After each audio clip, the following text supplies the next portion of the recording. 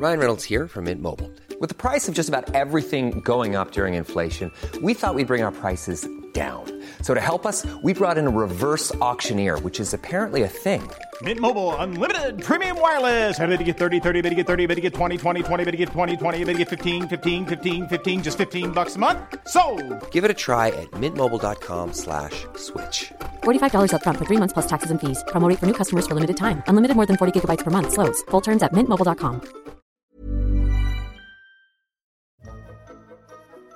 A lot can happen in a year. Trends, debuts, world-altering events, and pop culture in film is there to reflect it all back to us generations down the line. Welcome to the A Year in Film podcast, presented by Hollywood Suite. I'm your host, Becky Shrimpton, and today I'm joined by Toronto drag performer and media critic Allysin Chaynes. Hi, hello. So good to be here. Good day, kia ora. Welcome to the show. And filmmaker, drag performer, and actor, Champagna. Welcome to the show, Champagna. Oh, hi, hello. So today we're going to be looking at the Outback. And King's Cross in the 60s and 70s was dicey. The center of Sydney's red light district and dominated by gangsters with nicknames like Mr. Sin. You wouldn't Same. think... Yeah. Is that what people call you, Mr. Sin? Yeah, out of drag. Oh, beautiful. So you wouldn't think this would be a place for a fun night out for Ma and Pa suburbia. But you would be wrong. The Carousel Club on the corner of Darlinghurst Road and Roslyn Street was built to house the fabulous Lay Girls Cabaret by notorious Australian underworld figure Abe Saffron. The cabaret was a massive smash and attracted a wide audience who wanted to see some of the best showgirls that Sydney had to offer. Had either of you heard of Lay Girls before? No, honestly, I had not. I think I had, but only because of the context of looking things up from this movie. Yeah. I mean, this is iconic. And if you go on YouTube, there are a number of their performances from the 90s that have been recorded, and they are like straight up showgirls. They're in sequin corsets, they're in feathers, there's glitter, there's so much glitter. Them. It's wild.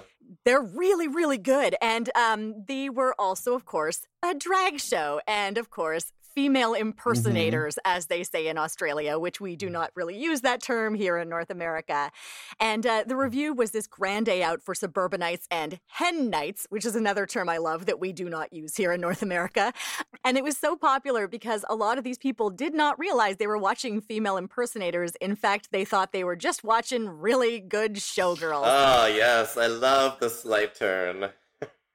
Yeah, I love nothing more than a good dose of trickery with my drag. Isn't that funny? Yeah, we're going to be getting into that in one of the films that we are talking about today. And of course, the crown jewel of the show was Carlotta. Now, Carlotta is not only an incredible performer, and again, you can see her work on YouTube. She's amazing. She's also an early pioneer for transgender rights.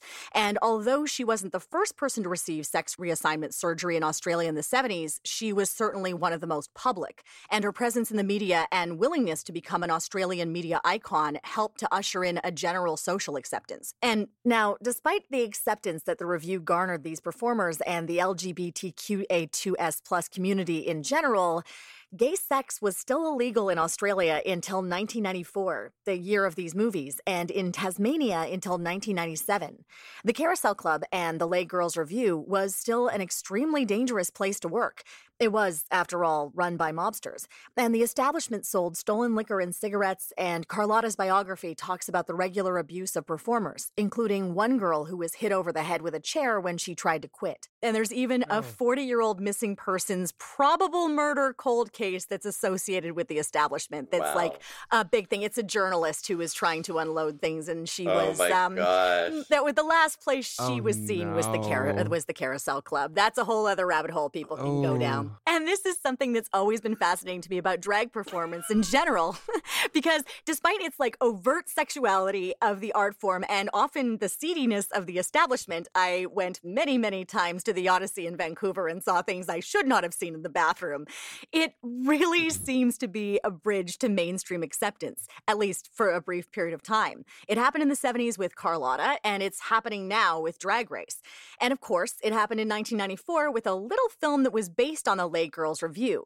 In fact, the movie directly name-checks it as one of the characters was an original Lay Girl. The Carousel Club closed in 1993, and The Adventures of Priscilla, Queen of the Desert, was released in 1994, supposedly inspired by the Lay Girls hitting the road after the closure of their venue. It was a mega hit, garnering huge box office, Oscar nominations, and a boffo Broadway musical, which we're going to talk about. I remember watching this with my dad when I was a tween. I think I was like 12. And even then, it was difficult to watch because with him, he was very particular about his films. And it has a lot of sex, drugs, and violence that we had to have a conversation about afterwards. In fact, the movie ends with one of the characters' 17-year-old child watching his dad perform in an establishment we've already seen contains violence towards him. But it's also amazing costumes, colors, fun musical numbers, and of course, ping pong balls. Who can forget? So for me, it's really a movie about resilience and celebration in the face of a cruel outside world, which is why I think it hit so big. Champagna. What is Priscilla, Queen of the Desert about if people have not seen it for some reason, which they should? Listen, in my humble opinion, I do believe that Priscilla, Queen of the Desert is the most iconic Australian film, dwarfed only by Baz Luhrmann's Australia. I kid, Stop. obviously. But there's no other movie that makes a faggot want to, like, jump on the top of a bus and just throw some fabric like Priscilla. Yeah. I mean, that true. image, it's the things that they managed to capture in that film are really spectacular. It's beautiful, It's the wild. contrast of it. Yeah. And the contrast, too, of like all of this finery and the artifice of drag and like the structural integrity amidst like the wild of the Australian outback is the perfect contrast of images. Oh my God. And in fact, the inspiration was when the director actually saw a drag queen walking down the street after Mardi Gras in like all her like falling apart glory, and her part of the feathers of her boa came off and started rolling away like a tumbleweed. She was like, oh, drag queens in the outback. That's it. That's what it Oh needs my to be. God, that's too funny. Can you imagine, like, the amount of grease paint they went through? Like, how grease paint just melts? Oh, we're going to get into melting. So before we do, Champagna, just give people like a quick little plot summary of what this is Okay, about. so essentially this film is about two drag queens and one trans performer who hit the Australian outback to essentially get to a gig that they've been booked for, which seems across the country. I don't know how long it takes to get across that country. To get to the gig, and fun and shenanigans happen throughout, and also intense things happen throughout. But this is what happens when you throw three queers on a bus that's about to break down. I hereby christen this budget Barbie camper Priscilla, Queen of the Desert. We should also say these three performers, so they are all heterosexual, but at the time, Hugo Weaving was starting to become a name, who plays Mitzi the Magnificent. And then you have Terrence Stamp, which I remember my mother being so excited about Terrence Stamp, because the only thing she'd ever seen him in was in these like He-Man macho roles, and here she was playing a transgender person. This is one of Guy Pearce's first film roles as Felicia Jolly Goodfellow, which is one of the greatest names for a drag performer. So good. Felicia Jolly Goodfellow is an amazing drag name, but also Guy Pearce is just So good. so hot in this Beautiful. movie. Yeah. So stunningly gorgeous. The whole movie. And understands how beautiful their behind is. And so you get a lot of shots of her behind, like a lot And of shots also, of her like, behind. simultaneously just wants to make you punch them in the face. Oh yeah, totally. That's why they put up with her, though, right? Because she's so pretty. It's the thing. But I think what's so interesting, a lot of people might not know about this, is of course, Hugo Weaving wasn't quite yet the megastar. Terrence Stamp had a name, but where Guy Pearce was coming from is he was on Neighbours. He was the heartthrob from Neighbours, and so this in Australia, to go and see this performer doing this would have been a complete tonal shift from that, right? And this is also the role, weirdly, that kicked open the door for him to get auditions for LA Confidential in '96, which made him a superstar. Oh, interesting. Wow, that's incredible. The thing about that role is that this is a film about resilience. And it's interesting when you talk to different people about who this movie is about. Who do you, each of you, let's start with you, Champy, who do you think the central character of this film is? I really do think the central character is the one with the child, whose name I can't remember right now. Bernadette. Mitzi the Magnificent. Tick. So in my opinion, it's Mitzi's. I can see how it would, I can see how it could be others, but in my opinion, the main line is hers. Now, I think they want to I think they want us to think that Tick is the main character of this movie, and it's the whole Tick got the gig. Tick is the whole reason they're traveling across the country. It's all about Tick trying to reconnect to his kid. However, I kind of think this is Bernadette's movie. I think at the end of the day, the character we see the most growth and range from and kind of the most importance of story is Bernadette. There's something about the storyline of like trans acceptance and comfort and finding love as especially like an older trans person in Australia in the 1990s that always kind of trumps the storyline of Tick like reuniting with their child for me. Like by the end of the movie, I'm always focusing on what Bernadette's been through, I think more than what Tick has experienced.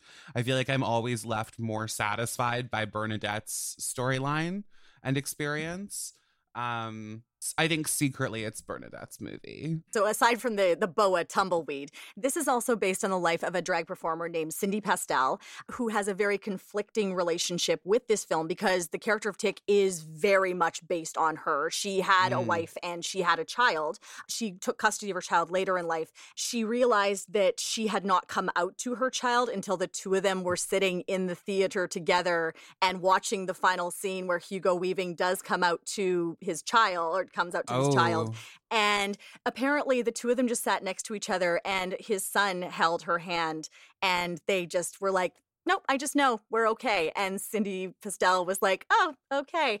So that was their little coming out moment with the film.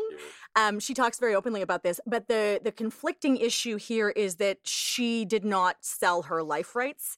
The movie is based on her and she has received no recompense from this, aside from the fact that she can say the movie is based on me, and she does a lot of the documentaries and things like that talking about it afterwards. There's a great documentary about this called Frock in a Hard Place, which I used as a big point. Isn't that fabulous?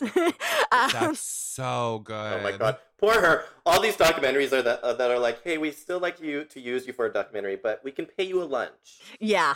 I'm sure she received some recompense for this. And again, she was able to say I'm the inspiration for Priscilla, Queen of the Desert. So there was that. But again, this is kind of like Flashdance territory where this is someone's life rights who were taken and weren't exactly recompensed in a way they should have been.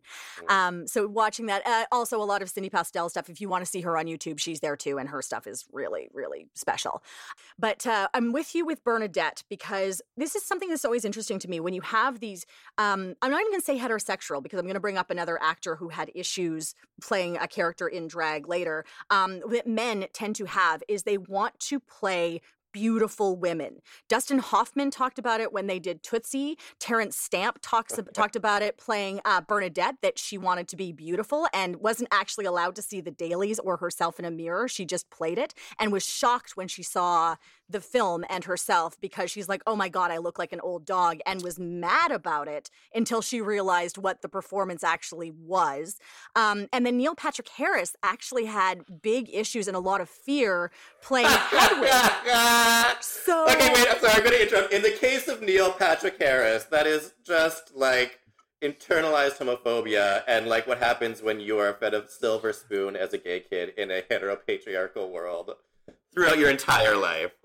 I'm going to put an amen on that. I think it's always really interesting, especially as like two people who have been doing drag for a long time now and like have been performing. I've been doing drag for, it'll be 8 years in August. So little of my drag experience is this kind of like commercialized idea that it's like really scary. It's like really, really scary to finally get in drag. Like the idea that Neil Patrick Harris has had this big narrative of being like, I just really had to take the plunge and, you know, toughen up and really access within myself the, you know, bravery to put on women's clothing, one of my favorite terms ever. And I don't know, I kind of think that kind of self-ascribed bravery is important. And I think, yes, like living a true identity within yourself and expressing that freely is like very brave and very important. And I respect people who are able to get in drag and get out and perform. But for the case of a Hollywood actor being like, I was really scared to take the plunge and get paid, you know, millions of dollars for putting on a skirt and interloping in a field where professionals have been doing this for 30 years. That's what I hear when I hear that. So when people are like, oh, I'm afraid to dress like a woman, I'm like, oh, okay, sure. I think the interesting thing for me is they want to be pretty women. If they're going to be a woman, they have to be attractive. And I think that's fascinating to me. Oh, like, what's So up with ridiculous. that? Yeah. Like, what's up with that? But I think it's psychologically, and I think like Freud would probably attest to this, that there's like probably something deeply ingrained psychologically that most men just like want to be able to fuck themselves. Interesting. And so I think it's like how men always joke where they're like, if I could suck my own dick, I'd never leave the house. It's like, so I think men just want to be a pretty woman.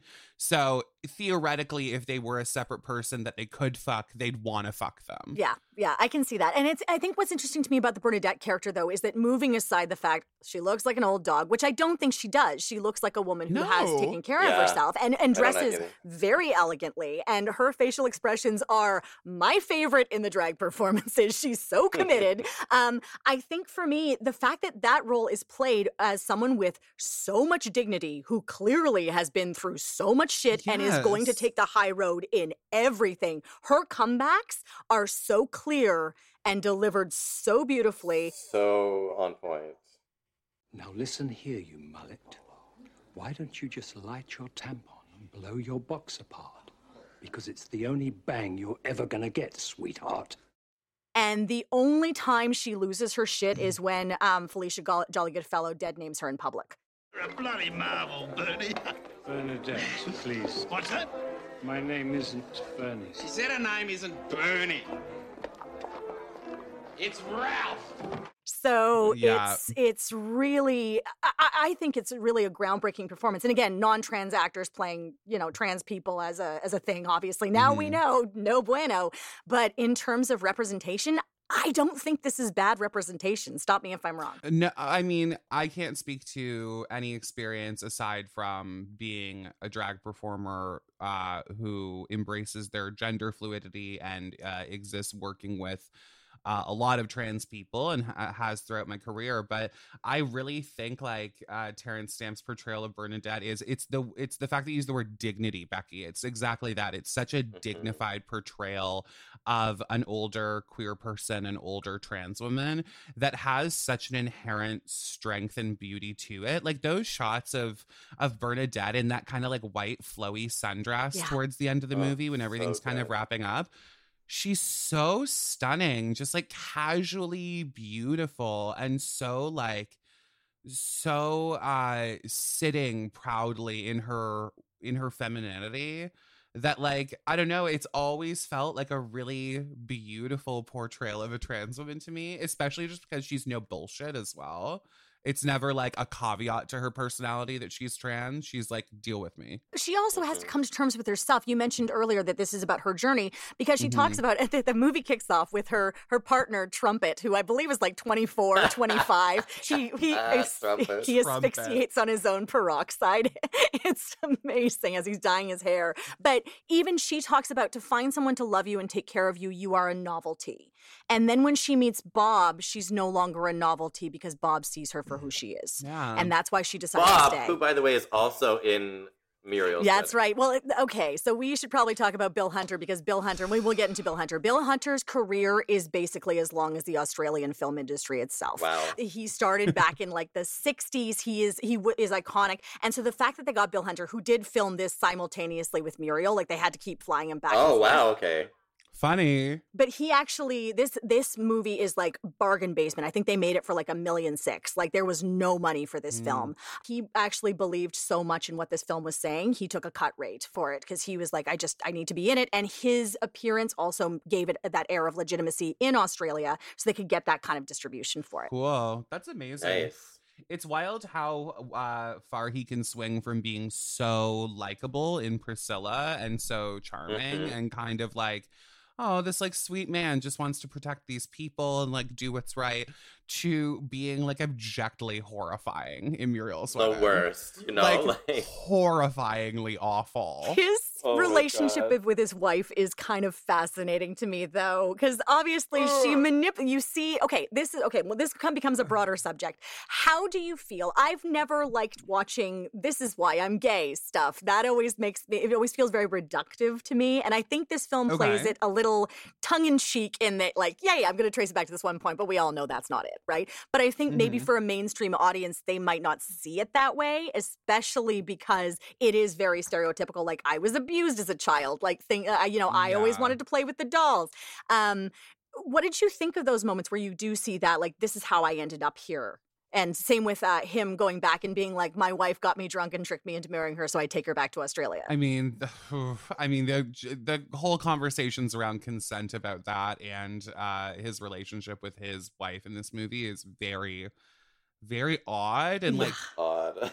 It's kind of one of the more, that whole period of the movie, that whole section of the movie when they're in Coober Pedy and you're learning more about Bob and his wife, it kind of takes me out of it a little bit because it's almost too real. Yeah. Do you know what I mean? That it's like, this is a little too believable that for someone to gain landed immigrant status in a country that they would like marry and then become full of rage. Like, it's just something that happens, unfortunately. No, I'm there with you. And I think like the point of view of seeing that, like, initially you're shown that he keeps her down.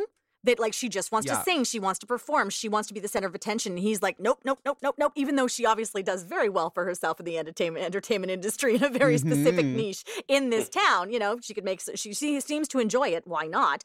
But then you see what she did to him. So it's like, oh, is that the balancing point? Is that why? Yeah. Like, are they trying to explain away their relationship by the fact that it's rooted in the idea that she drugged him and things like that and convinced her to marry him? Yeah, it's a weird kind of push-pull they try to establish between two not great ways of treating humans.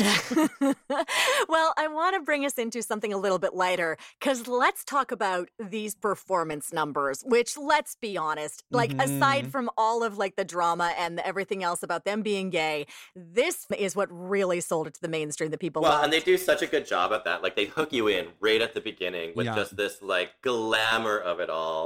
And then they also kind of like just hit you a little bit with a beer bottle over the head at the same time with it. Yeah. Just like break you out of that fantasy. So like, just to start with that is amazing.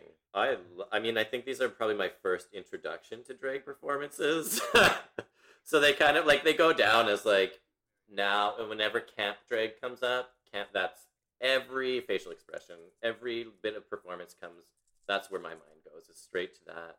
Because they're so good. I do think that one of the joys of this movie is that it kind of really accurately captures drag, which I feel like is a hard thing for a lot of drag movies to do. Like, even when we look at something like Tu Wong Fu, like the experience of this like massive pageant and runway that seems to be one night only and doesn't have any actual like performance numbers in it, like, doesn't seem as real of a drag show to me as Priscilla. I don't know. Like, Ruby and AJ and the Kid, or whatever that movie's called, that TV show's called, does a good job. Yeah, AJ and the Queen does a great job of showing what drag is actually like. Oh my God. You know, everyone knows that once we all become performers, we are assigned a child to take care of, take from gig to gig, and have them scream at us. Which they were kind of touching on in Priscilla. Exactly. Well, I think the other thing I really like is that you get to see them rehearse, and you see how hard it actually is what they're doing. Yes. Like, it's not just these amazing things came out of nowhere, right? Yeah, I love that it contextualizes it as work as well. Like, I like any time drag is contextualized in a film as a career and an artistic outlet and a path of work, and like also for some people like a financial path of work, instead of just being like a hobby, a dirty little secret, a fetish, something that distracts me from the rest of my life. I like that it can be shown as, it's like, here are three hardworking people who this is their job and this is what they do and they're very good at it. Like, I like that kind of normalization of just being able to be like, these are entertainers. These are, well, I think these are employees. I actually like, on the note of like, Australians seemed backlash that wasn't an accurate representation seems odd because, like, even if you're looking at the subject matter of the film, to me, it hits most plot points of, like, a lot of plot points that, like, queer people face, like, challenges that we face, and, like, you hitting things over the head in film doesn't work. So, like, it's not like they could have been, like, in the bus and suddenly, like, oh, I tried to have sex the other day, but it's, like, illegal. Like, that's too over the head. That's not going to happen, right? Like, a cop interrupted me the other day while I was penetrating. Yeah, someone. you know? Like, that's not, like, really how it's going to be portrayed. So, like, you get them in these subtle ways. And, like, the first time I watched Priscilla, I was 18. So, and all the, like, I was like, oh yeah, that's what it's like being gay in a small, like, I just equated the Outback to small town, like Alberta, and I was like, this is what it's like. You live your life, and then these things happen, and you have to deal with it. The metaphor of the film, I think, is the most powerful to me, and how brilliant, because the further away they get from the city, the more danger they're in, and the worse the things that happen to them become until they get to Alice Springs. And that speech that, again, Bernadette gives that is just so incredible to Felicia Jolly-Goodfellow after she's taken some substances and been very unwise, is just about the city protecting you, and like maybe like it keeps us in, but it also keeps them out, is just such an interesting idea of the gay experience and the escape to the city and to these neighborhoods. Even then, you're clustered within these particular neighborhoods. It's funny. We all sit around mindlessly slagging off that vile stinkhole of a city. But in its own strange way, it takes care of us. I don't know if that ugly wall of suburbia has been put there to stop them getting in or us getting out. Yeah, completely. That rings very true for me in my Toronto experience. And I think Champagna and I have had a lot of conversations about this over the years of what like we hate Toronto for parts of it. You know what I mean? I think it's part of the experience of being a cool young Torontonian. Actually, no, a cool Torontonian of any age to be like, I fucking hate it here. But that being said, you will also defend it till the death and understand that it saved you from a life of the mundane and the boring and feeling trapped in certain environments. You know, Champs and I have had a lot of conversations about growing up like that. And Champagne is more rural and small town in her upbringing than I am, but still, it's like I didn't grow up in the city. So having it kind of explained like that, it's funny to put it in terms of ABBA. I really love this ABBA song called I Am the City. Do you know it? It's from their Even More Gold album. It's just really sweet. And it's about just being like, it's sung from the perspective of a city that loves you. I mean, ABBA is huge in both of these movies. I'm just going to try to find the lyric that I really, really like. It's just in the chorus. I'm the street you walk, the language you talk. I am the city. The skyline is me and the energy. I am the city. The famous hotels and the cocktail bars and the funny smells and the turmoil, the cars, the people. The air that you're breathing is me. Yes, I am the city. You let me be. I love that song. And I think it's very sweet and cute. And this movie and the way Bernadette explains that really feels kind of the same, except for the fact that Bernadette hates ABBA. My one huge issue with this movie is that the one character that, in my opinion, should love ABBA the most hates ABBA. Oh my God. Honestly, she's too old for ABBA. And when we talk about Muriel's Wedding, I'm going to get into the Australian relationship with ABBA, but she's too old for ABBA. That's the issue. She's the Supremes. Totally. Yeah, like one of my favorite Bernadette quotes in the entire movie is like, I'll join this conversation on the proviso that we stop bitching about people talking about wigs, dresses, bust sizes, penises, drugs, nightclubs, and bloody ABBA. Yeah. It's so good.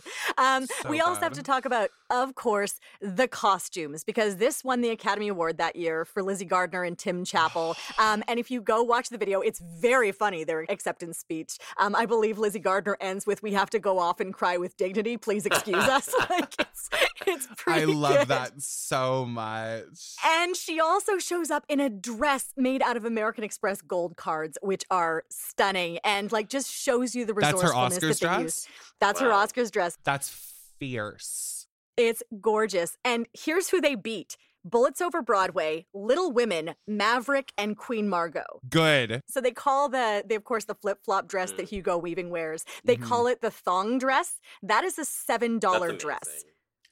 I did know that actually, that it's like put together with hot glue and things like that. It's one of my favorite kind of drag on the fly, on the cheap, like rags to riches kind of things. Same with like Jerry Halliwell's famous Union Jack dress was a tea towel sewn onto a tube dress, you know. I love things like that are so clear with their intent and their message that what if you don't want to even, like, it doesn't matter what it's made of, it doesn't matter what the material is. I love what I'm seeing, you know. Yeah, honestly, I mean, listen, this show that does such a good job at making any garment look good, like they make one piece of fabric just give your entire gay wet dreams the send off it needs. Let's talk about the fabric. Please do. It's just like so iconic. I feel like drag performers everywhere, this has to be universal, because every time I watch Priscilla and I see the image of just a beautiful human with like 60 feet of billowing silver fabric behind them while opera blasts, I'm like, I feel nothing but pure, unadulterated envy. Yeah. I've seen the musical. I've seen it, and it's like at that moment they have this contraption on the top of the bus that just extends over top of the audience.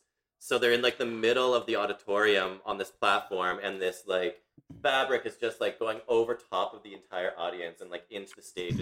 It's like, regardless of which production, it's just like movie or Broadway, like that moment is just always going to be so, it has to be so like dramatic. Yeah. They almost didn't get that shot. It was, they had one day to do it. Like they had to shoot this tight. They had spent so much time by hand. That piece of fabric is sewn to the extent that it is. It took them like hours and hours and hours. And they get out in the desert and there's no wind. And so as the bus is going, it's just like dragging behind. And the production manager is like, look, Hugo Weaving is in trouble. Like, this is dangerous. You can't do this. It might get caught under the bus and hurt him. So they were like, okay. So just as he was like gathering it up for them to like take it down, the wind picked up. And they were like, okay, go. And they got the shot. And it's like, yeah, it's like perfect. That must have been so stressful, setting up a crane and waiting for that. Oh my God.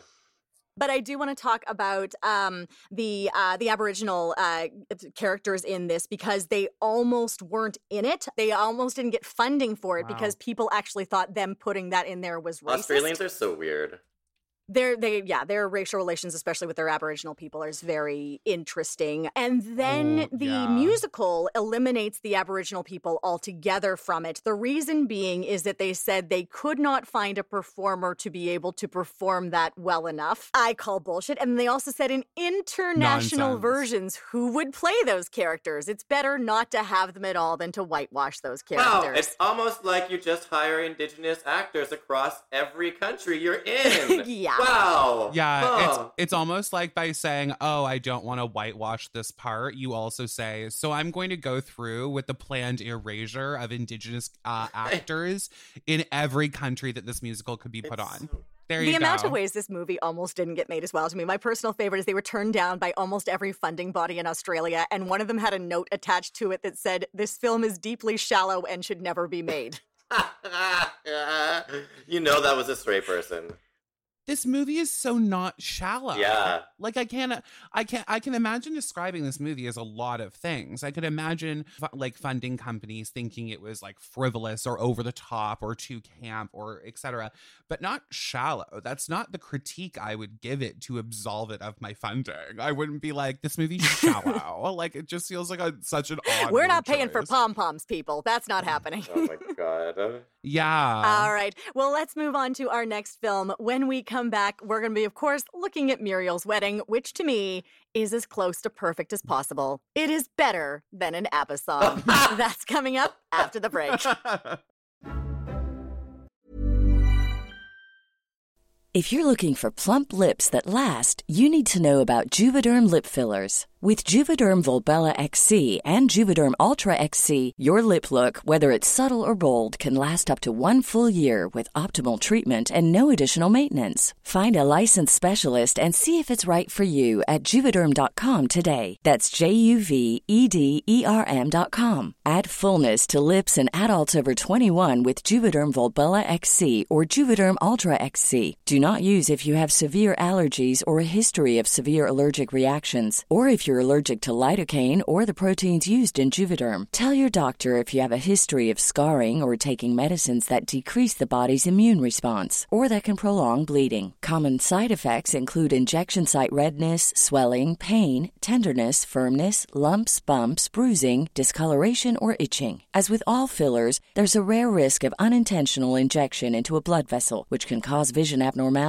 blindness, stroke, temporary scabs, or scarring. For full important safety information, visit Juvederm.com. Ready to pop the question? The jewelers at BlueNile.com have got sparkle down to a science with beautiful lab-grown diamonds worthy of your most brilliant moments. Their lab-grown diamonds are independently graded and guaranteed identical to natural diamonds, and they're ready to ship to your door. Go to BlueNile.com and use promo code LISTEN to get $50 off your purchase of $500 or more. That's code LISTEN at BlueNile.com for $50 off. BlueNile.com, code LISTEN. To look at a poster for Muriel's wedding with beaming Toni Collette dressed in an elaborate wedding gown, her face turned upwards into a shower of colored confetti, you'd think you were about to watch the biggest feel-good comedy of the year. The trailer tells the same story, joke after joke and jubilant ABBA soundtrack, and the tagline, "Success is the best revenge." In fact, the trailer ends on the mean girl character telling Muriel she looks beautiful on her wedding day. Like, that's the way the movie ends. Oh boy, moviegoers were in for a surprise. I mean, I remember my mom watching this in the other room when I was a kid, and I could hear her alternating between laughing and crying and always pausing so that she could finish doing both. And when I watched it for the first time, that was honestly my reaction as well. I know you both had different reactions to it on your first time viewing, but my God, the first time I saw this, my life was changed. Dan Wiley, who plays Perry in the movie, has described this as the saddest comedy ever made. But still, it's ABBA. That's it's accurate. again amazing costumes, and it's two actresses who are too good for this world. Oh my Rachel God. Griffiths and Toni Collette. Muriel's wedding, my darlings. Muriel's wedding. Allysin, talk to us about what this is about. What isn't this about? Muriel has terrible friends, spends all her days listening to ABBA music to escape her life, and lives in a town that is unfortunately titled Porpoise Spit, and has a corrupt politician dad, and who like is constantly belittling her wife, and she has all these siblings. I think there's like 5 of them in total. And then she goes to her like heinous friend's wedding and sees her husband cheating on her with like one of her best friends. And then they all like break up with her as a friend, and then they go on a vacation without her. And then she gets a blank check from her parents to buy things necessary for a new job they think she's starting, but instead she steals $12,000 from her parents and goes on this vacation, then moves to Sydney and starts a new life for herself. It's all about her journey of meeting an old friend on that vacation and then moving to Sydney together, and her becoming a new person and constantly wanting to reinvent herself, with the common through line of consistently always just wanting to get married. That's success, because that's what she says to her mother. I'm going to be a success, Mum. I'm going to get married and I'm going to be a success. And it's like, well, then what happens after that? So I think that, and then you find out what happens after that. You sure do. Well, which is kind of interesting because, like, what happens after that? Look at your mother's wedding. Like, Yeah. That's, oh my God. I love this movie so much. I think it's so close to Me perfect, too. because for me, it rides that line so closely of being absolutely hilarious and totally fucking devastating, but believable in it. And these characters, like in a lot of Australian movies, are over the top. They're like people that like you simultaneously believe do and do not exist. He said he was having an affair. Who is? Rose Biggs. Rose Biggs? Well, he said they don't sleep together. She only sucks him off. Out of respect for me. Yeah, Aussies, like, I was talking with my friends, like, lol, not to mince my words, but, like, Aussies are kind of trashy, and, like, but when you're, like, portraying, but they're also really good at, like, they're already kind of, like, a characterization of whiteness, so then when you, like, write it in as comedy, it's, like, this extra layer of just, like, them making fun of themselves, which is, like, really fucking hilarious. Yeah, I will say that one of the key components to Australian humor is the ability to be able to first and foremost destroy Australians, like mock Australia. I think that's kind of like number one is like figure out how to mock Australia. And then number two is numbers 2 through 5 are awful things. Yeah. As someone pointed, I read a review, I'm sorry, I don't remember who it was, but someone made the point that the reason why Americans became so interested in Australian movies about suburbia, which this is that Australian suburbia is portrayed as so differently from American suburbia, because American suburbia is like bland and white picket fences and boring, whereas this is like intensely garish colors and weird people who are talking very loudly. Like and you have that in like the television series Kath and Kim from Australia as well, where there are suburbanites playing up like how weird these people are with constant fat jokes, unfortunately. But like that's how that kind of idea works, and it's very different for us, and it's very fun. Yeah, it honestly is. My theory is that Americans love any movie from Australia where the seasons are referenced by date. So I think it's all just because she goes, "When are you getting married?" And Muriel goes, "September." And she goes, "Spring."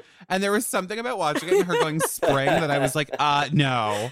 So this is also a queer icon film for a lot of people. Toni Collette has talked about how this is the movie that she says she gets the most gays screaming at her about. Like they will track her down in the street and just like be like, so good in this movie. She's incredible. It's obviously like a gay. So my friend was like, "Why is this movie a gay iconic, like an iconic gay movie?" And I was like, "Oh, I don't really know." And then we turned it on, and the first still is just these women screaming. And I was like, oh, okay, so there's our answer. Because I actually think it's 2 reasons. I think it's number one, Muriel is all about lies, and she has to, only when she's able to tell the truth is she set free. And then the second reason is it's about chosen family. And she gets to choose to go away with Rachel Griffiths and form their own family together when they don't want to be with their actual families, right? And I think that's the big reason people are like, oh, that messaging for me. Self, like, worth, like, I think that's absolutely true. And I also think there's an element to drag queens loving this movie because Muriel kind of has like Sydney drag. You know what I mean? It's like interesting. She goes and becomes her like Sydney character of Muriel. You know, she even has like her drag name. She does. Yeah. But on top of that, I think queer people at their base love watching 2 women fight while 2 other people do choreography to Waterloo. I think that's what makes this a gay movie. That's so good. And also, I'm sure because of Daniel LePaine, who plays David Van Arkel, he is very pretty in this movie. So hot. They shoot him so fetishistically, too, when he comes out of the water like a Bond girl. And you're like, man. Oh, I love objectifying straight men. Yeah, it's fine. He got paid. It's fine. Yeah. He got a good career off of this. Yeah. The other thing this film very much fetishizes that we should probably talk about is ABBA. And as we mentioned, the last movie has a lot of ABBA in it. This one does too. Apparently, they did not get permission to use the ABBA songs until 2 weeks before they began shooting. Wow. Otherwise, as a producer, that would stress me the fuck out. Oh, I'm sure it did for them too. They were going to use the Village People otherwise, which I wonder, like, would it have been the same movie as like her crying in front of her mirror and then suddenly looking up and it's like, ba ba ba ba ba ba ba. But like the dancing queen is like such a perfect metaphor for what she's going through. Like it's really heartbreaking. It's true. Because it could be any man, right? The guy is here somewhere and she keeps looking for that man, which is why she's attached to it. And she has that incredible line, "Since I moved in with you, I haven't listened to ABBA once because my life is now better than an ABBA song." And then she turns it on a few minutes later and you're like, God, I love that. Oh my God, I have to geek out for a moment. Like, Toni Collette's range of emotions is so fucking good. Oh my God, she's so good. Like the fact that she, like the crying that she can do when it's like so over the top and camp, but also so rooted in truth. Yes. Is like so heartbreaking. It's and I'm like, Toni Collette, I want to be you. I want to marry you. I just want to like drink Toni Collette. I had the exact same thought when they like kind of break up with her in that like club restaurant and she's like heavy heaving sobbing. I think it's supposed to be funny and I was watching it like almost choking up being like, this is like too honest. I feel like I'm genuinely watching someone like really have their heart break and like consider so much like struggle in themselves. The best moment of that scene, though, is before the breakup even happens, which you know is coming. She's got her big, like, fruity cocktail drink, and they say to her, "Come on, girls, let her finish her orgasm." Her screaming orgasm. It's she's drinking a screaming orgasm. At least let her finish her orgasm. And then they watch her in complete silence as she just drains this drink, just staring at her. It's magnificent. Well, and then so horrible. And then they make fun of her for thinking she's trying to steal the moment, which is ridiculous.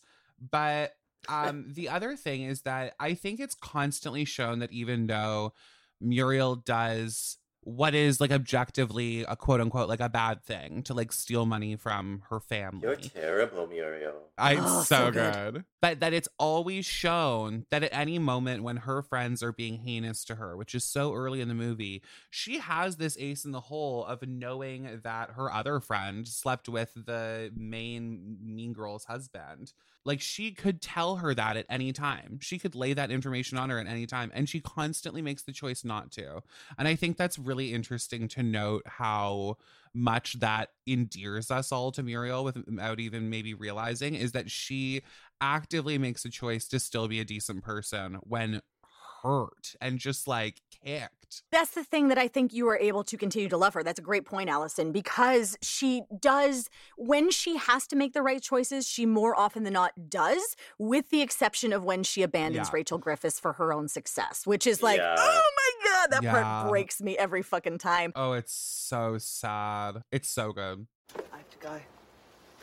Good luck with what's his name. Where are you going? Where do you think? Back to Pauper's Spit with Mum. We're catching the bus out tonight. I don't want you to. Well, you should have thought of that before you gave up on me. I couldn't pay all the rent without you. I couldn't even do the shopping. I needed help. I needed a friend. I mean, I don't want you to go back by bus. I bought you 2 plane tickets.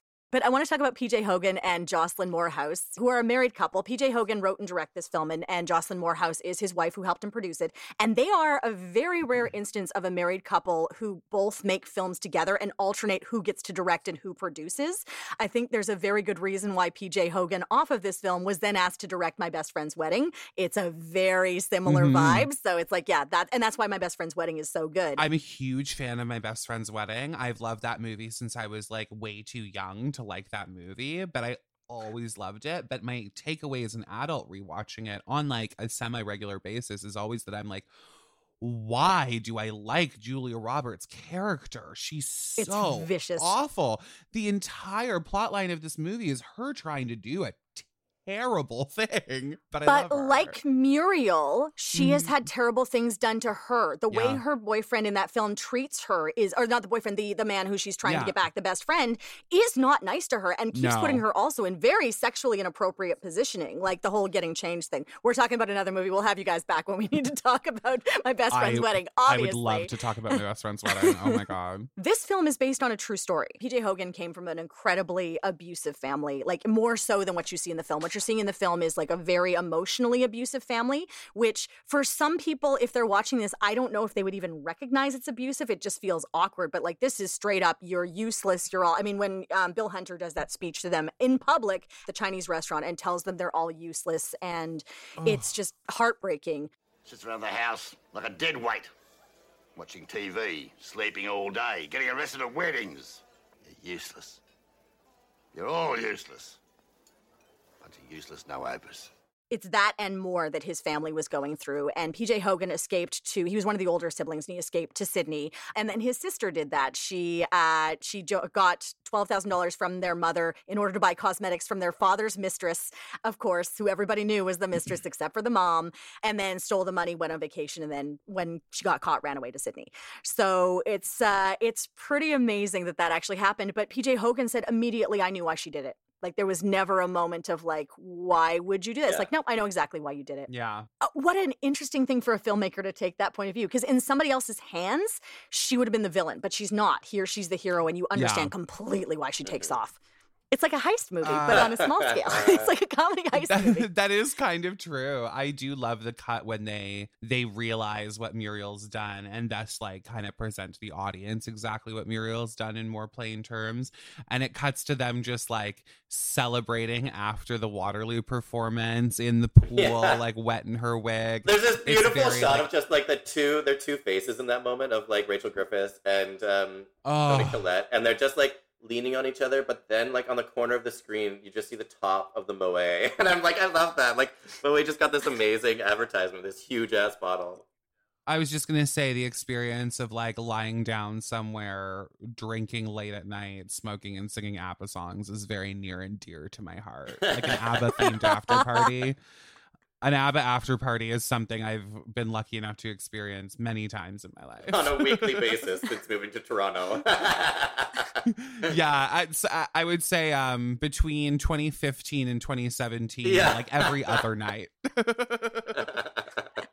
Well, talking about ABBA, we should probably get into why do Australians love ABBA so much?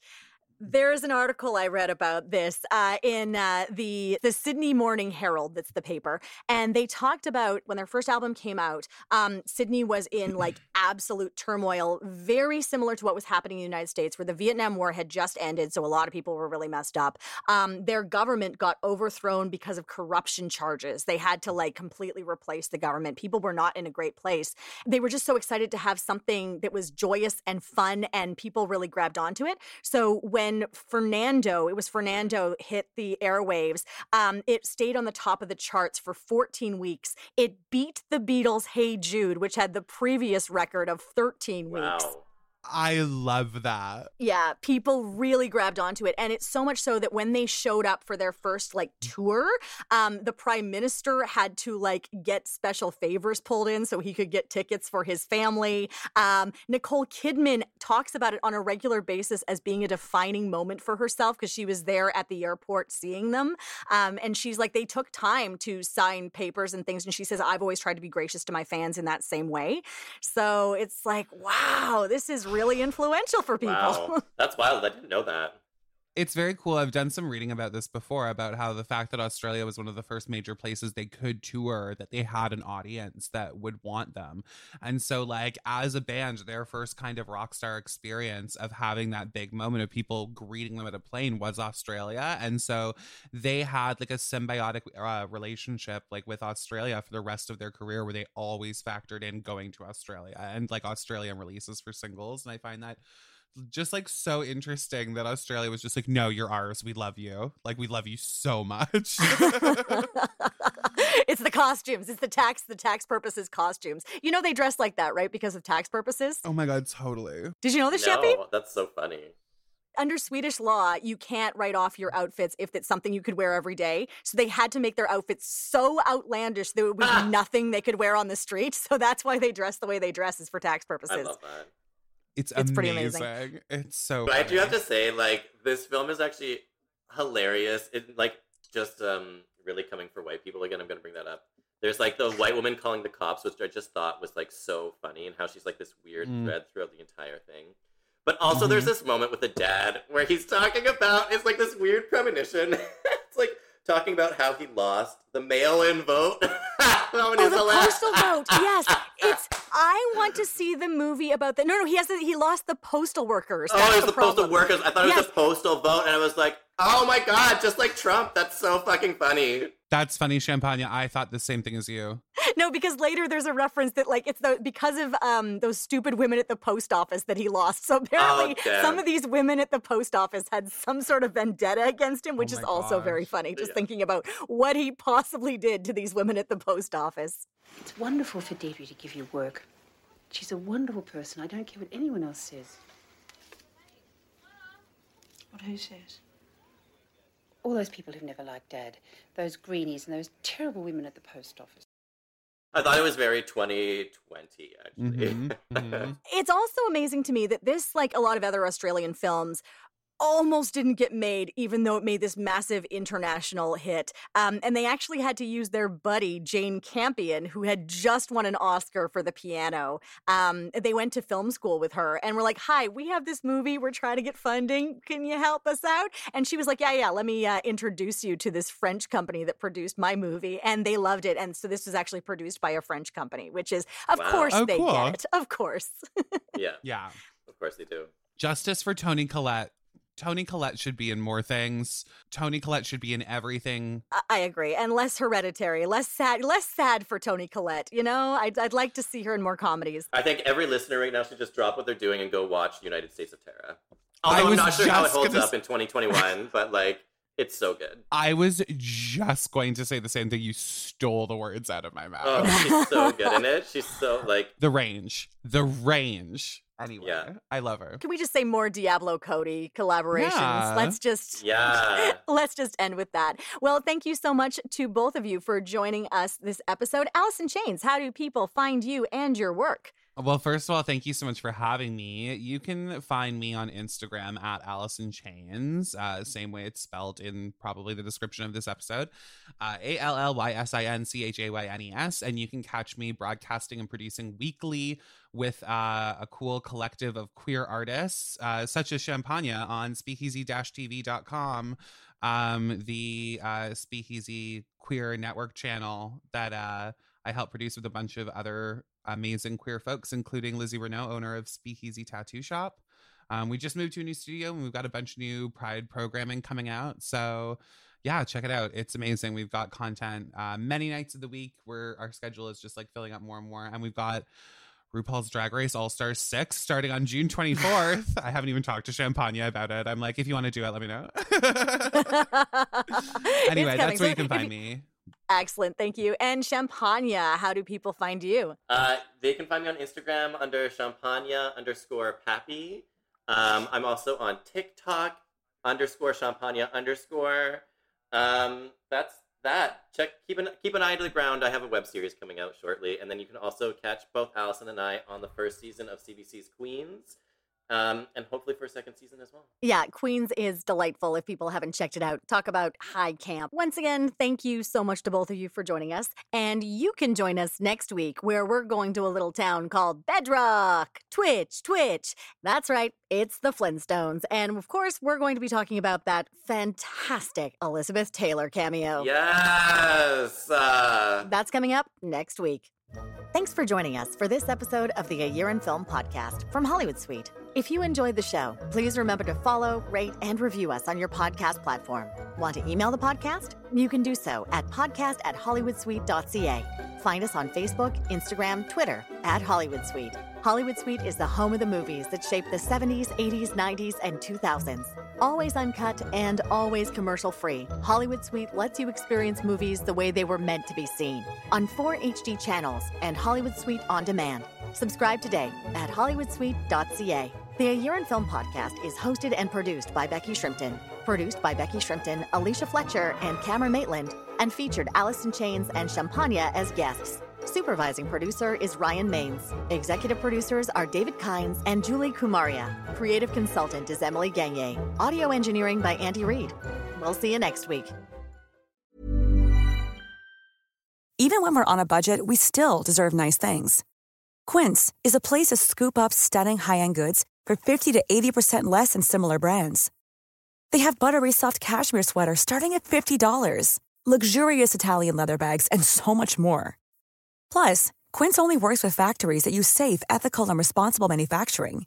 Get the high-end goods you'll love without the high price tag with Quince. Go to quince.com/style for free shipping and 365-day returns.